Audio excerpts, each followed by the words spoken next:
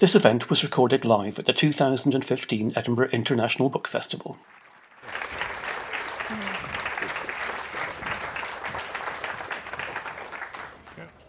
Hello and welcome to the Edinburgh International Book Festival. My name's Nick Barley, I'm director of the festival, and I'm delighted to welcome you here today. I wanted to give a very brief introduction to this, the second in a series of discussions about libraries in the city. Why do libraries matter? What impact do libraries, and indeed culture more generally, have on the health of a city?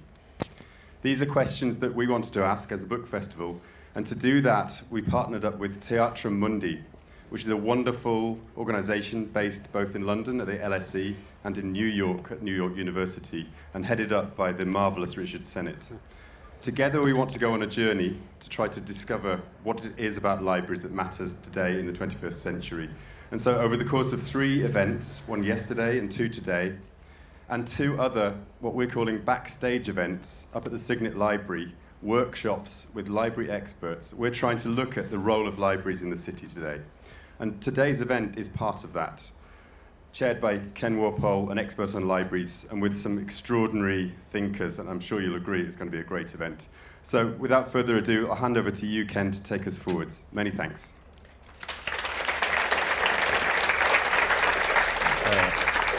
Well, thank you very much, Nick. Firstly, I obviously should introduce the panel. On my immediate left is Tony Marks, who's president of the New York Public Library, one of the most prestigious public libraries in the world, and also a place where whenever I went to New York and arranged to meet someone, they'd always say, I'll meet you at the steps of the New York Public Library, next to the Lion. Okay. On the then left, Richard Sennett, who one says hardly needs any introduction, but he should be introduced because he's had a lifetime's work, starting from the Greek agora up to the life of the Brazilian favelas, thinking about the spaces in the city where people can make a home for themselves. And that also includes the coffee houses, places where debate and discussion can go on, people can connect to each other. And on my far left is Clementine de Lis, who is a curator. She worked in Edinburgh for 7 years, curating a modern contemporary art programme. She then went to Frankfurt to run a museum, and she's just been appointed as a fellow of the Institute of Advanced Study in Berlin, and as a curator, and also specialising in the way in which museum collections can be understood and explored in a greater way. Just before I ask Tony to start off, I'd like to say a couple of words about Teatrum Mundi. I've been involved in it for a couple of years. It's a collection of architects and artists and researchers thinking about how we find spaces in the modern city where the role of the arts and public institutions can create meeting places and contribute to a kind of creative ferment of ideas in the city. It's interesting, I think, as Nick just said, there are 3 public events which we're so privileged to be doing in conjunction with the Edinburgh Book Festival here, but we've also had 2 workshops at the Signet Library. I kind of think of Teatrum Mundi as a kind of travelling roadshow, a caravanserai, and it's very good that we're actually in a tent, because it's got, and what we hope is the atmosphere in this tent, this will be a kind of like a tent gathering. We want people to talk and have ideas. But on that's the soft part. The hard part is we do have run these 2 workshops with a lot of Scots library administrators, arts administrators in the Signet Library, which is 200 years old, and that's the hard part. So we've got a hard and a soft edge to the places where we meet. I think I just want a couple of things to say. In 2010, Routledge commissioned us people to write a series of books about new forms of existing cultural institutions or existing architectural institutions, health centres, churches, and they asked me if I would do libraries, which enabled me to visit most of the new libraries in Europe and in the UK built since 2000. And in Scotland, I went and visited and talked to the architects and the librarians at Easter House, which is Gareth Hoskins' building, the refurbished Mitchell Library in Glasgow, and of course the amazing Aberdeen University Library. And clearly, in the last 20 years, there's been an amazing revival of the notion that the library is a new place as well as an old place in the city. And if there's one kind of phrase that every librarian told me, kind of a bit of a cliche, that the library has moved from collection to connection. It has a new role in the city. But we're also aware that public institutions are always under threat. So anyway, that's me finished. Tony Marks is now going to talk, and the provocation, as we call these kind of little these tent gatherings here, is the notion that do we still need these public institutions in a commercialised world where Andy Warhol, for example, has said that do you need a museum if you've got a department store? Do you need a library if you've got a bookshop? Tony. Yes, you do. So thank you, and it's wonderful to be here and wonderful to be in this incredibly beautiful and vibrant city at this great festival, and it's always a pleasure to be with Richard. I'm only going to talk quickly, so we have lots of time for conversation. A couple quick facts. In the United States of America, we have always understood the centrality of libraries before we were the United States of America. Ben Franklin founded the first public library in the United States in Philadelphia half a century before independence. The New York Public Libraries, all of the 5 borough libraries, there are 217 of them. They get more than 40 million physical visits a year, which is more than all the museums and all the professional sporting teams in New York combined.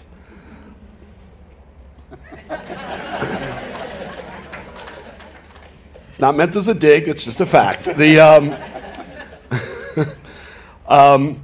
So I should also be clear that libraries in the United States in general are publicly supported, meaning by the public purse.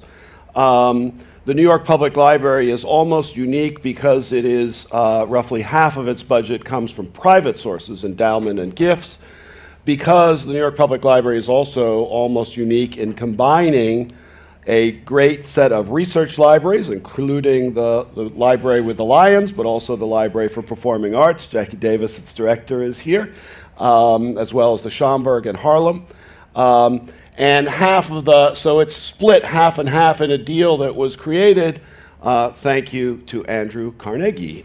So the connections here are long-standing. Rather, we have had a crisis because state funding has been in crisis. We have just come out of that crisis just this year, just a couple months ago. We received from the city the largest single increase in funding for its libraries in history. And that is because the city and its elected officials and its citizens understand the centrality of libraries. And we made that clear to them rather than just thinking they would understand it, because being taken for granted does us no good. So we've reached out to the public school system. In effect, we are becoming the library for the public school system, delivering up to 100 books into each classroom on demand. When the mayor and all of us are concerned about a digital divide in which something like 3 million New Yorkers do not have internet connectivity at home, the library is now lending internet into the homes in the poor neighborhoods. When we are concerned about building pre-K systems or after school to help bolster a not entirely successful public school system, that's at the libraries. And of course, books and amazing staff. So those are some basic facts to start with. We are like museums, going to the way that Richard posed the question to me, in that we seek to inspire and to enlighten and to provocate. We have exhibitions because we have great treasures to show, and we have great programs. But there are differences between libraries and museums, generally speaking. First of all, we're free. We don't charge for anything. Secondly, we are the civic space, the space of civil society that perhaps there is nothing else in New York that brings all corners of the city together, that brings people of different races, different economic backgrounds. Everyone uses the library, and that's crucial if we're going to have a functioning economy and a functioning democracy. It is also a place of creativity, where great staff and great collections help people to add to those collections. We are more than a repository. We are active, not just passive. We are not a wastebasket. We try to limit how much garbage we have in that analogy. In fact, we are committed to the quality information which you cannot yet find on the web. So let's be clear about that. What does the future of the library look like? It will certainly, for a long time, include books, both circulating books and, of course, the treasured special collections and archives, etc. It will continue to be the place where we all come together to learn and to think and to create. And if we're not going to have a gated, separated society, which is where we're headed in so many ways, the library will continue to be the place that will resist that. We have to ensure quality information for free online. That has not been achieved. All the great books, archives, images should be available to anyone, anytime, anywhere for free. And the library has to ensure that for New Yorkers and globally. And we must be the education centers in every neighborhood. And we must do that well because no one is forced to come to the library. It's voluntary. And we can be innovative because we are not constrained in the way that, say, public schools are by particular regulations. Even if the day comes in which books are no longer central to the libraries, physical books, I think that day is far off. May never happen, but we need to think about it.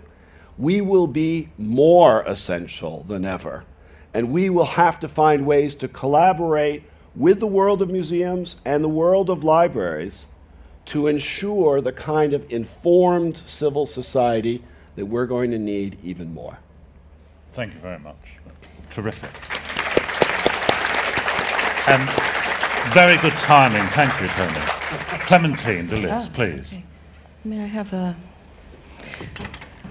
Good morning. It's wonderful to be back in Edinburgh. I spent 7 really important years here working with the Edinburgh College of Art when it was still an independent institution, but also the university and the National Galleries, and I'm particularly glad to be back here.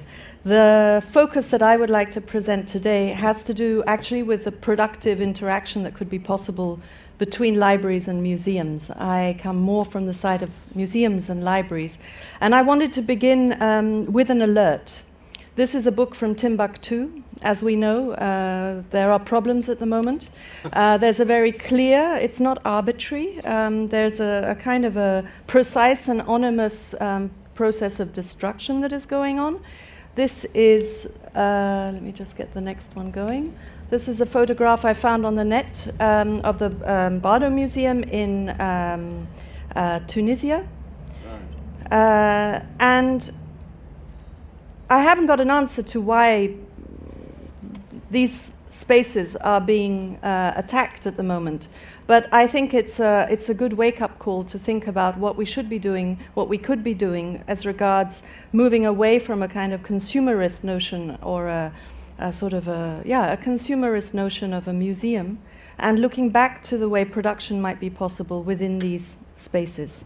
So I'd like to argue for a dialogical remediation and not separate libraries from museums, but conjoin them. And in a way, strengthen the case for libraries. Do I hear, I mean, having heard Tony's extraordinary proactive speech about libraries, I find it hard not to recall that there are problems with libraries, that people aren't going to them as much as before, that access can be an issue. They are free, but sometimes you just don't get into a particular academic library unless you're an academic. And if you happen to have just traveled to a country from elsewhere, you won't get into a university, you won't get into a library, and you can't pay for a museum. So I think that maybe we could strengthen the case for libraries by focusing on the condition, the value, and the transformation of what used to be called a research collection. Something quite anachronistic, something that is actually defined and characterized by its lack of continuity. It's only as good as the research is, as the inquiry is at the moment in which this object, this series of books are called upon, are interpolated. And I've been working for 5 years in a museum, not this one, but I'd like to first begin with this one, because this is the most recent work I did. This is the Museum of History in Kiev. So it's a museum of Ukrainian history. And what we did for the biennial, which is about to open, is that we created the first session of what I call a museum university. I'm not talking now about university galleries, as you have in the States, very important institutions with collections connected to a university. I'm talking about the idea that you could bring university knowledge production inside the museum and usurp public space within the museum location, so that you begin to change the way people deal with their body in these places, museums. The commodification of culture obviously means that you walk through an exhibition as quickly as possible. You keep people moving. You don't want them to sit down. You certainly don't want them to hold a university seminar using objects which are stubborn, which have a materiality that isn't as flat-screened in its apprehension. It's not as easy to digest. It stays on the table there, and then there's a group of people in the entrance of a museum looking at different objects. And this is what we did. We brought together a collection of what we called contested objects, interested in a kind of migrancy within material culture, which we know about, but which is now accelerating, because as Richard once said so beautifully, when someone travels somewhere, they have things in their suitcase. What happens to those things? So when you go to a country in war, not in conflict, in war like Ukraine, and you go to the flea market and you go with a group of, a kind of a very generalist group of students to look at what a contested object might be, you can begin to think of the possibility of a new research collection. So we looked at these objects, and we began to debate what a national common knowledge might be. Very complex, very interesting. And I think what was happening here was effectively, here you have the different objects that were picked up on the flea market, a badge of a feminist, a Ukrainian feminist, all sorts of strange things that were then put in an assemblage together, and which gave us the opportunity inside the museum, where there were displays of Ukrainian history, to talk about something else that was going on. This is the museum that I ran for 5 years. This is a collection. You could argue it's a department store. It was brought together by the Frankfurt taxpayers, an expedition to Papua New Guinea under the kind of idea that anthropology had to save other cultures, tribes, whatever you want. It was salvage anthropology, and go there and bring back 4,000, 5,000 objects, as you can see, with a kind of kleptomaniac seriality going on, because at the time you still swapped. So if Fritz in Munich went to the Congo and didn't bring back several versions of an object, he couldn't swap with me in Frankfurt, and then we wouldn't have our encyclopedic museum, which was the whole purpose of it all. This kind of swapping and selling obviously doesn't go on anymore. In order to understand what to do with a contested, problematic collection that really needs to be looked at again, away from notions of quality and masterpiece towards those objects that are out of power, you have to bring in external impulses. So my argument really comes back to a generalist notion of, and dare I say it in front of my great mentor, Alan Johnston, but of George Elder Davies' notion of the democratic intellect. And it really is about rethinking these objects from many perspectives. And so it hits on a very delicate point, which is the new competency required of librarians and custodians and keepers, who have to be much more open and sensitive to the other forms of knowledge and interpretation that could flow in and begin to remediate and rethink these collections. So the orthodoxy surrounding specialisms in museum collections, and I would argue libraries, is extremely problematic at the moment. You get a young group like Chimurenga in Johannesburg, or Cape Town rather, they go into libraries and they change the classification system. They mess it up. Yeah? Who's to tell me that I have to look at books in this direction, and what is this strange algorithmic, sort of analogic algorithmic system that qualifies the way that I pick up certain books? So, 2 more minutes, yeah. Yep. I'll go very quickly through the laboratory that we set up in the museum in order to enable a reactivation here. You nearly have a Warburgian picture atlas, but we really worked with this. Is all in the museum. This is a question again of architectonic priorities. You can have apartments in the museum, you can have seminars in a museum, and here this is an exhibition. You can actually invite people to work in the museum, which leads me to my last picture, which is why aren't people occupying collections? Why isn't there more attempts to deal with, literally, with the access question to these collections? It's not just about restitution, which is a major question, and restitution could operate in the area of archives, photography, books that have been removed from other places and that could go back. It's actually today about a type of knowledge production that is not geared towards objectives and goals and immediate public appraisal, but is also about trying to form new clusters of and combinations of interdisciplinarity that actually reflect what younger students are studying today.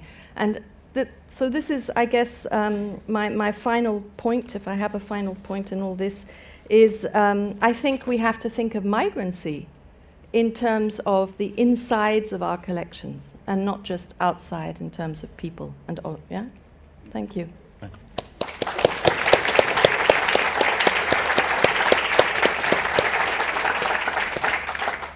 Richard, please. Yeah. Well, I want to say just as a preface that this collaboration with the Edinburgh Literary Festival is wonderful for us. It will continue. It's a lot of the work we do is very small scale, and it's just wonderful to be able to talk about problems in public. So thank you for coming and for making this occasion for us. I want to actually follow up on a little what Clementine was saying and pose a question to Tony. I love posing questions. The harder, the better. And it's really about what are these institutions, how do they work as actually producing knowledge? And I look at this from my point of view as a design problem. And I'm going to try and explain that to you. And I give you 3 little vignettes of this. A couple of years ago, Teatro Mundi was asked to advise Covent Garden Opera House in London about a remake that they're doing of the Opera House. And we have a lot of musicians involved in our group, and they met with some of the architects. And the architects said, we need to open up the Opera House, make it more accessible to people. Show, have places where people can come in and hear you rehearse. To which Ian Bostridge said, I'd never sing there again. He said there is something about rehearsing, about actually producing what you're going to do, which needs to be sheltered from the public. My second little vignette about that was going out to the Santa Fe Institute, which is the most amazing research institute in America for sciences, sort of scientific thinking. And the director of it, we're going to help them do a building, and the director of it said, well, the main thing about this is that the kind of groundbreaking work we do is not transparent. You can't explain it to people. It needs to be sheltered. We don't need a space in which people can ask you what you're doing, because the answer is, I don't know yet. And the third vignette, which is most personal to me, is in order to pay my grandson's school fees, which in this country are outrageous, I did some commercial work for an office firm, and we made an open plan office. Rather nice, visually. But the head of the firm said to me, well, it's fine, it's very transparent, but our productivity has fallen as a result of people having no privacy. Now, I tell you all of these three things because they pose a big problem. We have made a fetish of access and transparency. You know? We think about cultural institutions as being places in which the more open they are, the more dynamic they are. And from the point of view of actually producing knowledge, there are things that need to be sheltered from the general public. You use the word consumerism about it. It's that you deal with things that can be explained to someone else. And that's the end process of knowledge. It's not the throughput. And since libraries and museums are the two great public repositories of knowledge, for us as designers, the issue is how do we protect people from transparency while making it a democratic place? It's a conflict. There's no answer to the question I've just asked you.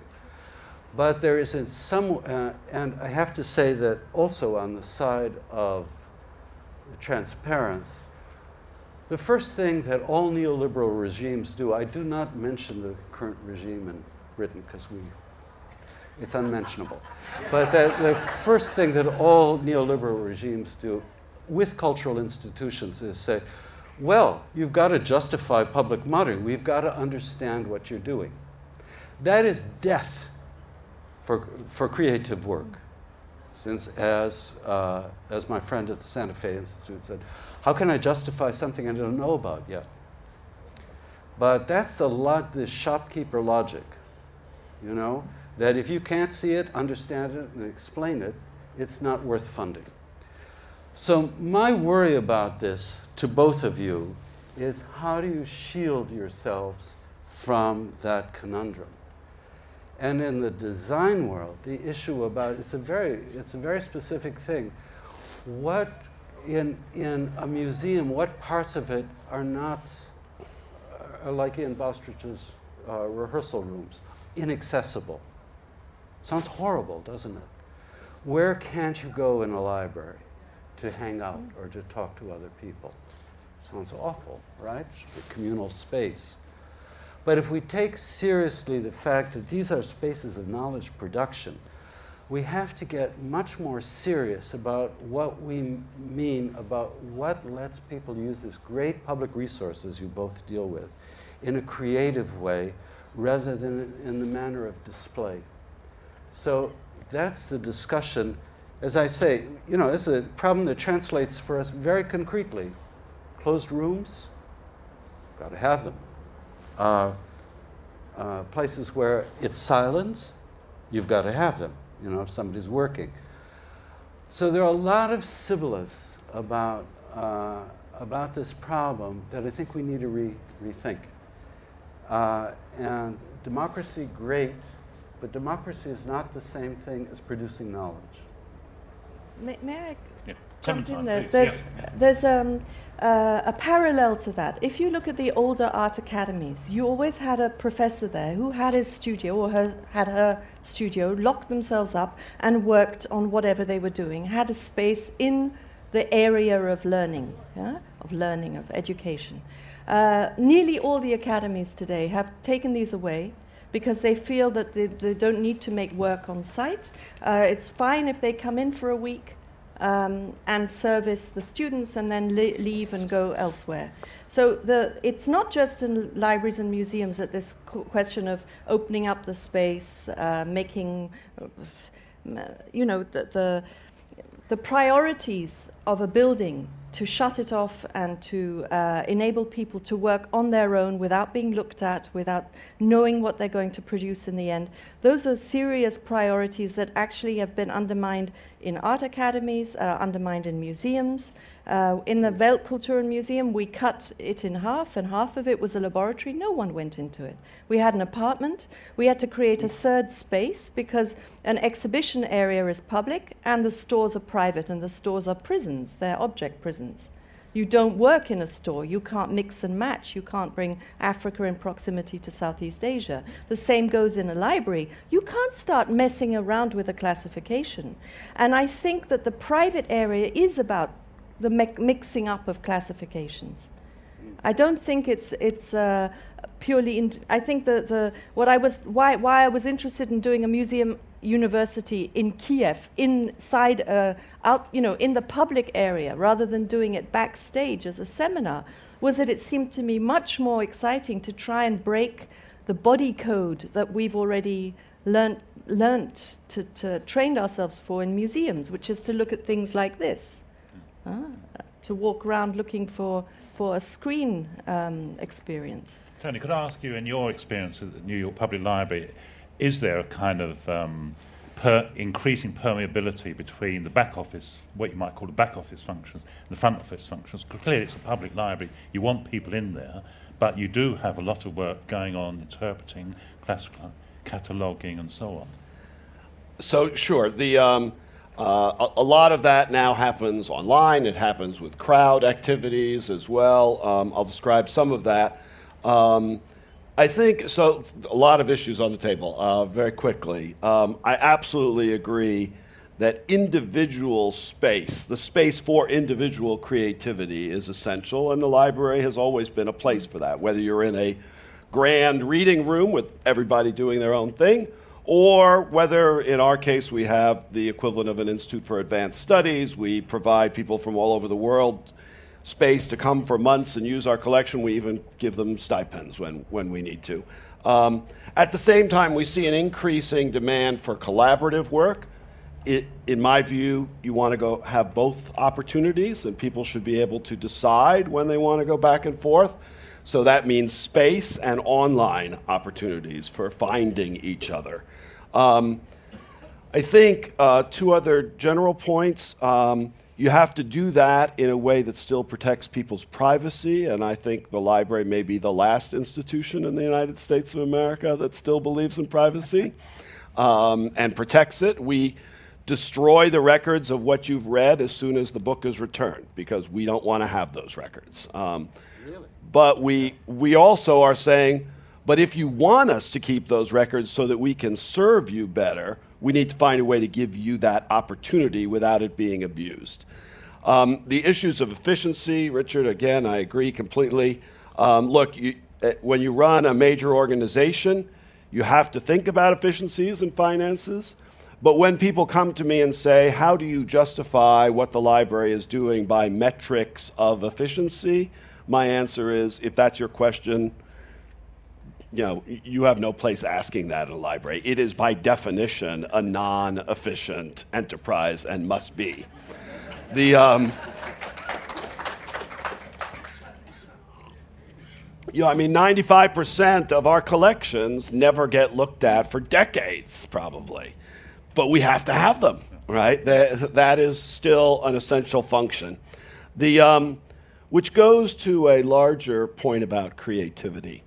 Obviously, the library's been a place of creativity and providing both expert curation and staff, but also these great collections and the fickleness of that and what you browse upon, come upon. But the online possibilities now are astonishing, and they're misunderstood as a threat to libraries, when in fact they are the greatest opportunity ever in history for how we can help creativity. So I'll give you two quick examples. We have a great map collection. You had to come to 42nd Street to use it.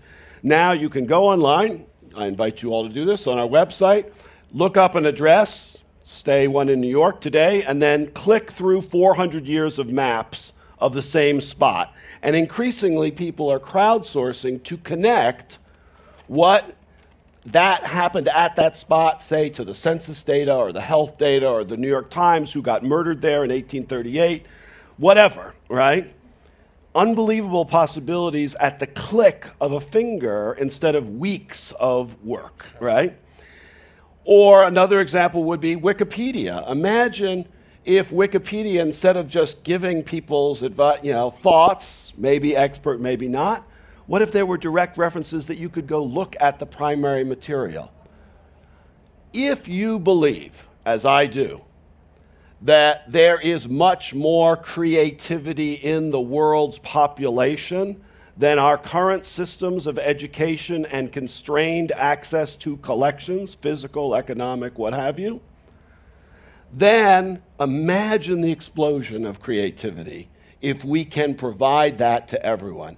Imagine if anyone can follow their path of interest and leave a trail for others through any archive, any book, any image, and connect it. That would be an amazing world in which we'd have more art, we'd have more creativity, and we'd have more solutions to our problems. Before I open it up to the audience, one last question I'd like to ask all the panel. But before that, am I right, Tony, in thinking that after 9/11, the first people to actually resist CIA encroachment into private things were public librarians? They refused to give details of past borrowings of... That's right. Right, so the destruction of reader records happened when the Patriot Act was put into place. That's right. Because we didn't want to be able to answer that question. It's very, very important. Right. Very important. So my question to the panel is, that when Clementine talked about museums and Fritz going to Botswana to collect artifacts and bring them back, we regard museums as places of interpretation, and therefore their staff are engaged in kind of interpreting to the public. Whereas in the workshop we had yesterday, Janet, a librarian from Falkirk, running the libraries in Falkirk, said people come to us because they absolutely trust librarians. They might be next door to, for example, a council information office, but they'll go to the librarian to ask about housing benefit rather than the council information office to ask about benefit, because they trust that the information coming from the librarian will be actually impartial. So librarians kind of have to be impartial and non-interpretive in a way. Museum and gallery people have to be interpreters. If we want to bring these two together, are we compromising the librarian's kind of neutrality? Clementine. Well, I would just say that having worked in Germany in a museum that had 70,000 objects from non-German, not from Germany, but from Southeast Asia, Africa, Oceania, and the Americas, I also found out that there are 5 million of these objects actually stored in German museums at the moment that are, apart from the highlights like the Benin bronzes or some certain pieces, aren't being looked at. And I come back to this slightly delicate question of the if you want to create new knowledge, you have to, and you have a relatively sick institution like an ethnographic museum, you have to bring the healing process in through the outside. And today, when you have a museum like a history of Ukraine museum in Kiev, and you have more and more people moving around the world, then I want to know, for example, how there is one custodian who can tell me what that object is about, and only that object, who's going to interpret it with a 19th century anthropological barrage of information that ultimately boils back to ethnicity. Yeah? So I want to be able to work with these collections in such a way as to provide them with a kind of contemporaneity, a sense of the present. And for that, you have to put some objects back into the drawer and bring other ones out. And it's only people from the outside who are educated visually or who come from law, who come from different areas, who can reconfigure these objects. And the one point that I want to say is that it's fine to have fellowships to institutes of advanced study. It's fine to be able to do that within the kind of conformist notion of knowledge production that is funded with certain grants and produces certain results. But A lot of people in Germany today can't get into universities, they can't get into libraries. So the one place you can usurp is the museum. Yeah. Lie in it, go and read in it, put some tables up in it. But no, everything, all the exhibitions are still geared towards some kind of, like a Arte television program or a Taschen publication. So when I was trying to work in the museum with the idea of the museum university, it's to say, maybe if you can't hit on an institution in a frontal way, but you can transvest it, you can trans it. So you bring a university idea out of the virtual, out of the screen, out of a group of people into an area of stubbornness, which is the material objects on the table which you have to look at, which you have to deal with. And for that you need architectural solutions. You need laboratories, you need backstage areas, you need new kinds of formations that allow you to reconfigure this material. And I don't believe you can do it purely virtually, because then you really might as well bury the whole lot or bomb it. Yeah? But we have to look back at these things and deal with them again. In conjunction with all kinds of e-learning systems, that's clear. But the world has to allow for these material migrants, if you like, to be reconfigured in our minds. Richard. Well, I guess what I'm saying to you is that I think this is a subject that challenges a lot of very general ideas we have about what a public institution should be. And in a very practical way, for instance, when people have said to me, I did work on a library project several years ago, well, we can move all the collections, we can store them outside of London. Because the point of a library is to be able to use something. And we fought back and we said the point is that they sit there, you know? They have a life of their own, these things. Very hard for politicians to understand that. Well, I wouldn't say hard, it's impossible. The notion that they're... but the point about this is for us to think about this. The work of interpretation, to come to your question, is not something that is always self-evident to us right away. As you say, 50 years somebody will find those pieces of paper that Alan Bennett thought were just trash can stuff and make something of it. And what we are doing, this is my song to you about this. The way to fight people who are making cuts or asking why should we have this, it's not productive and so on, is precisely to say there are values here which can't be represented, interpreted, and therefore justified. It is a losing game in some way, because when you're dealing with public money, I mean, the politicians have always got you, But in the long run, even in a place like the Santa Fe Institute, there's an enormous archive which people rarely consult. So what? The archive is there. Somebody someday will consult it and make something of it. I guess what I'm trying to say to you is that the answer for us, now that we're on the defensive about spending in culture, is not to argue for transparency, but to make a different kind of argument about the value of cultural objects, be they books or physical things, which doesn't have to deal with the fact that they can be interpreted, that they can be used. Now, I'm a good socialist, so this is anathema, what I'm saying to me.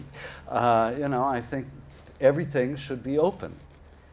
But I think in the cultural sphere, we're in a different realm, and we're going to lose the battle by saying, oh no, it's all valuable. The point is, it isn't valuable now, but it will be sometime. And it's, as I say, it's linked to this whole notion that anything you own, you can explain. That's a fundamental idea which I think is wrong. And they've got us on this because it's, well, if we're spending money on it, why? And the answer should be, I don't know. Tony. Yeah. You know how far this would that's fly. not going to work. Yeah, you know how far this Yeah. would fly. So I think, so two quick stories. I think it's incumbent upon libraries, particularly a library like ours, to get stuff out. So we have the only copy in the world of the original letter from Christopher Columbus to King Ferdinand in 1492 saying, I think I found something. And I'm not making this up. And it's basically been kept in a safe for 100 years, and it's time to get it out of the safe, in that sense, a la museums, and to use that to draw people in and to tell people what the library can do. Another example, so here's my own story of my own barbarity. So I arrive at the library, I'm wandering around, there's a room filled with the largest pile of ancient phone books I've ever seen. And being the barbarian that I am, I said, surely we don't need to keep all these. You do. We do. That's the point of the story. And one of the good librarians took me aside and said, let me tell you a story. After the Second World War, the Polish government resisted restitution claims by saying there were no Jews living permanently. And there was one copy in the world at the New York Public Library in that room of the Warsaw phone directory that proved that that was not correct, as if you would need to prove it. You never know, right? And you know, we have to defend that, and not in a defensive way, in a proactive way. And what's interesting about this moment, and I know I keep going to technology, and I actually believe in physical space and in people coming together as a core value, and in education that is not just online.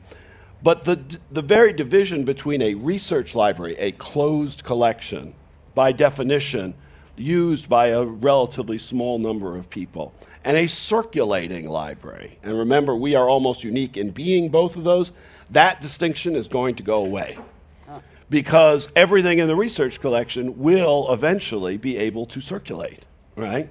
And we'll have to decide how to do that on demand, but also, as the Timbuktu example says, we need to be ready when a country or some group of fanatics destroys cultural heritage. We need to keep those collections safeguarded and be able to replicate those, if online, if not physically, for those countries and for that future as well. So it really is a global project in that way. Okay, thanks, Maria. Now, there is a chance for the audience to ask questions or make contributions, but should we have three to start with, get them so that the panel have got a time to think about them? Yeah. Oh. Okay, there's one there, and we need, there's one there, so we've got our first three. There's one right in the far corner. Okay, there's a woman with a red jumper there after that gentleman, and then there's someone up the back. Please, yes. Thank you. There's been much talk about access and interpretation. I suggest that the thing that links museums and libraries, which is the essence of what they both do, is organising knowledge. And through the organisation of knowledge, there was a reference to librarians being neutral. Actually, librarians are very creative because they apply classifications and so on in order that people can find material. There's a lot of work being done now on developing metadata and linked open data that can enable museum objects and library objects and other objects to be brought together virtually. The importance here is that these things need structure. So for people to come into libraries and alter classification systems may be provocative, certainly irritating, and one of the reasons for that is because it means that other people can't find things, and the metadata does not become authoritative, and it can't be used for other people to create, to use in sandboxes and so forth. So it's a plea on libraries' behalf to protect our classification schemes, but also to open them up to others in protected circumstances, the private areas, in order to create new things. Can I ask you something? Do you ever have the experience, which I've had, which I love in libraries, wandering through the stacks and suddenly finding a book you never expected to find? Has that ever happened to you? Yes, it has. And Yeah. I've also wandered through the stacks looking for a book. And Yeah. Thanks. Can I take that as a contribution rather than a direct question? We'll go on to the next.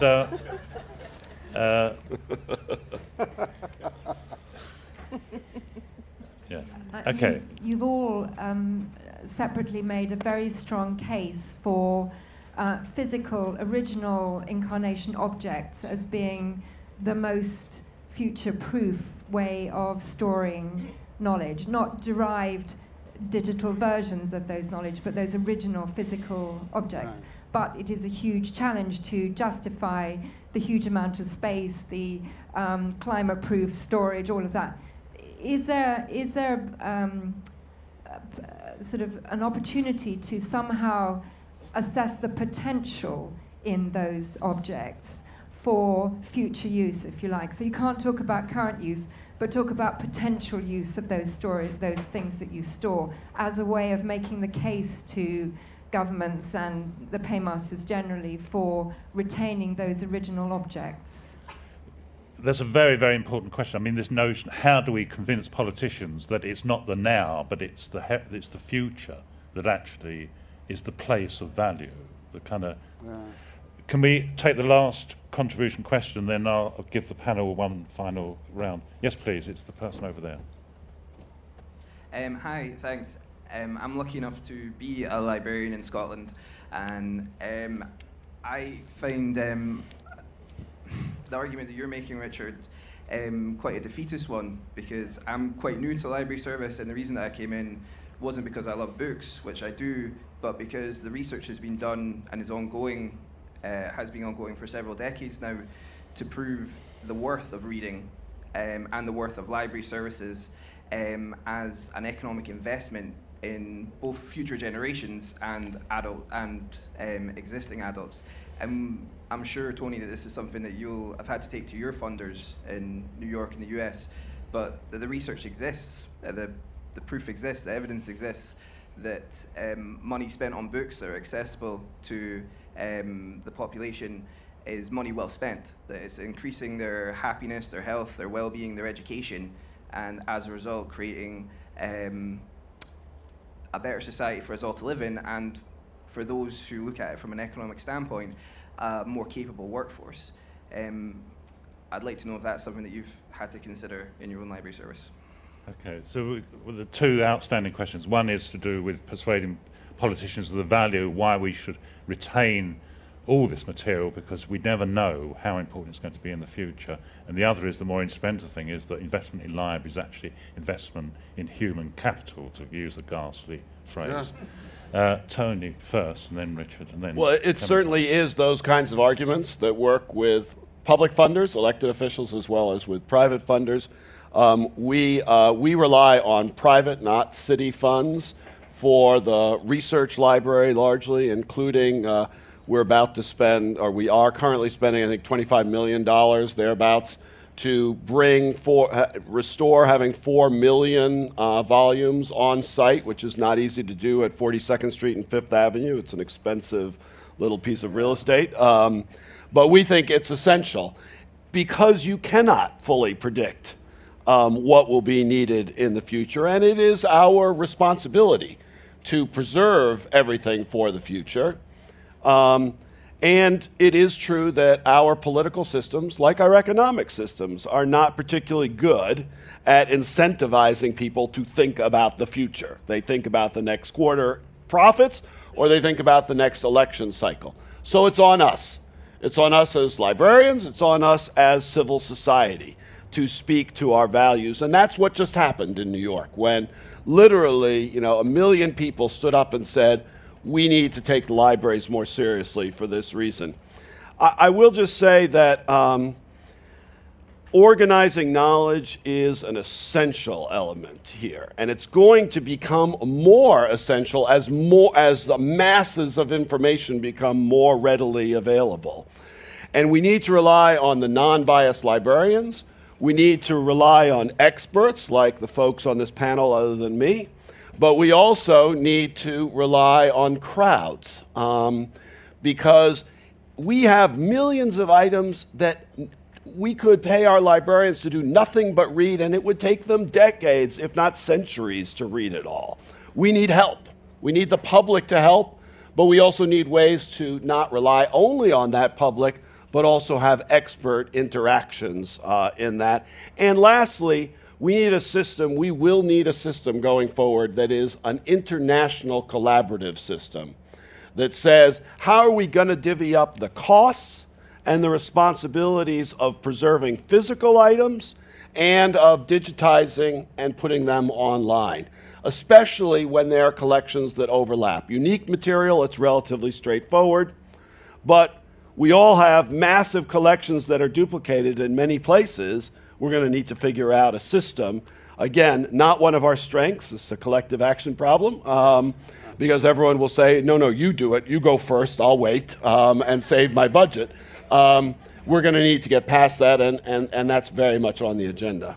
2 minutes each, please, from Clementine and Richard. Oh, right. Okay. I keep 2 reading. minutes. Go ahead. Yeah.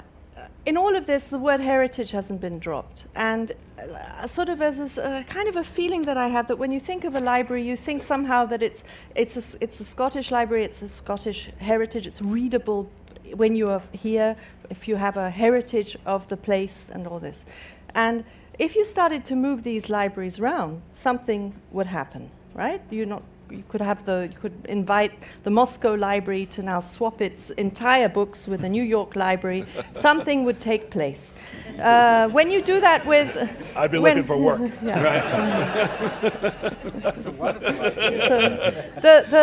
The question of the ethnographic museums is particularly interesting in the context of all these museum collections because it just aggravates it. It's much more... there's no redemption working in an ethnographic museum. Now, if you take Britain, Neil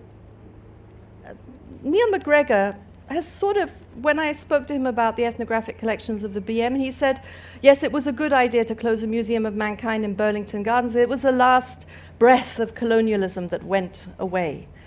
If you look at what he's done, however much I love him, we all love Neil MacGregor, actually he's done nothing with the collections from Africa and Oceania. They're the same displays that existed 15 years ago.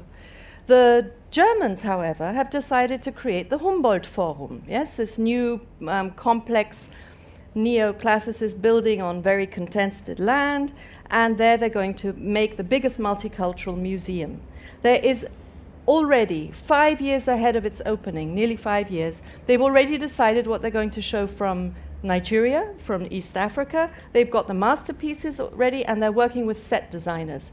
In this area of where you have, in Germany, 5 million objects, there is no concept of backstage knowledge production that might be inclusive in the sense that, in South Africa, in Colombia, in Mexico, in Nigeria, in Senegal, all over Oceania, there are now museum studies programs, and there are students who want to get access to these objects, who want to think about them differently, who want to get into the archives. So there is a real question now of who is organizing, interpreting, classifying these objects from the past. I put the libraries to the side, but how is it possible that someone who is an armchair anthropologist, who's been sitting in an institution in the colonial country, has the only right to decide which object is going to be presented and which object should be now discussed? It isn't possible. So I think when you begin to look at the circulation of people around the world today, then you have to also consider the hiatus, the epistemological violence you create if you start to move collections around the world. If you take the Kiev collection and put it in Hong Kong. And I think these are challenges that we pretend to encounter in our daily lives because we are so multicultural. And I think who the paymasters might be for experiments in this direction, I have no idea.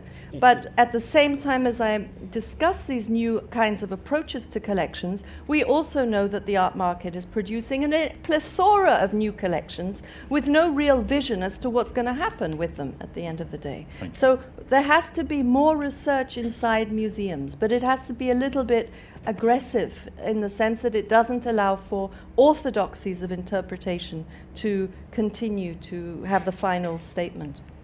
Richard, please. Yeah. Well, I'm very sensible to your desire to increase human capital. It's not a word I snoot at. Through libraries. I think it's a very laudable thing to do. I guess what I'm saying to you is, how do you increase it? And that there may be the ways of doing that, which impinge on the design world, may be rather traditional, like being in a space that's silent, right? Libraries traditionally were. I understand lots of people, lots of my colleagues want to make noisy libraries.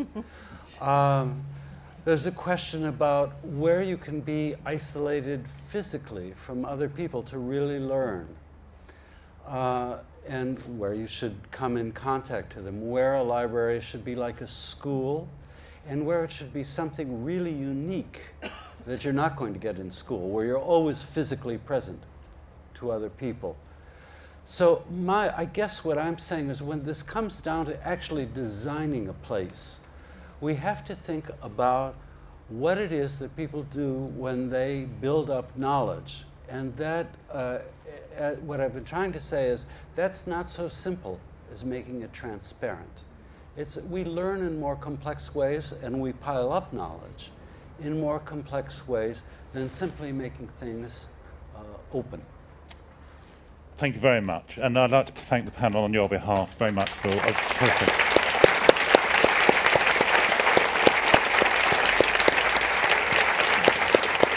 Now, Richard's books are on sale, and he'll be signing them after this event. And I think one of mine may be there as well. The other thing is, at 3:45 today, the third of the public sessions happens in this room, involving Francine Houben, the architect from Meccano who designed the Birmingham Library, William Seagart, who wrote a very important book on a report for the UK government on the future of libraries, and Robin Mersak from Durham University. So it's the third and final episode in this 5-session event on libraries and literacy. Thank you very much. More podcasts and videos of Edinburgh International Book Festival events are available at www.edbookfest.co.uk on iTunes and YouTube. Just search for Ed Book Fest.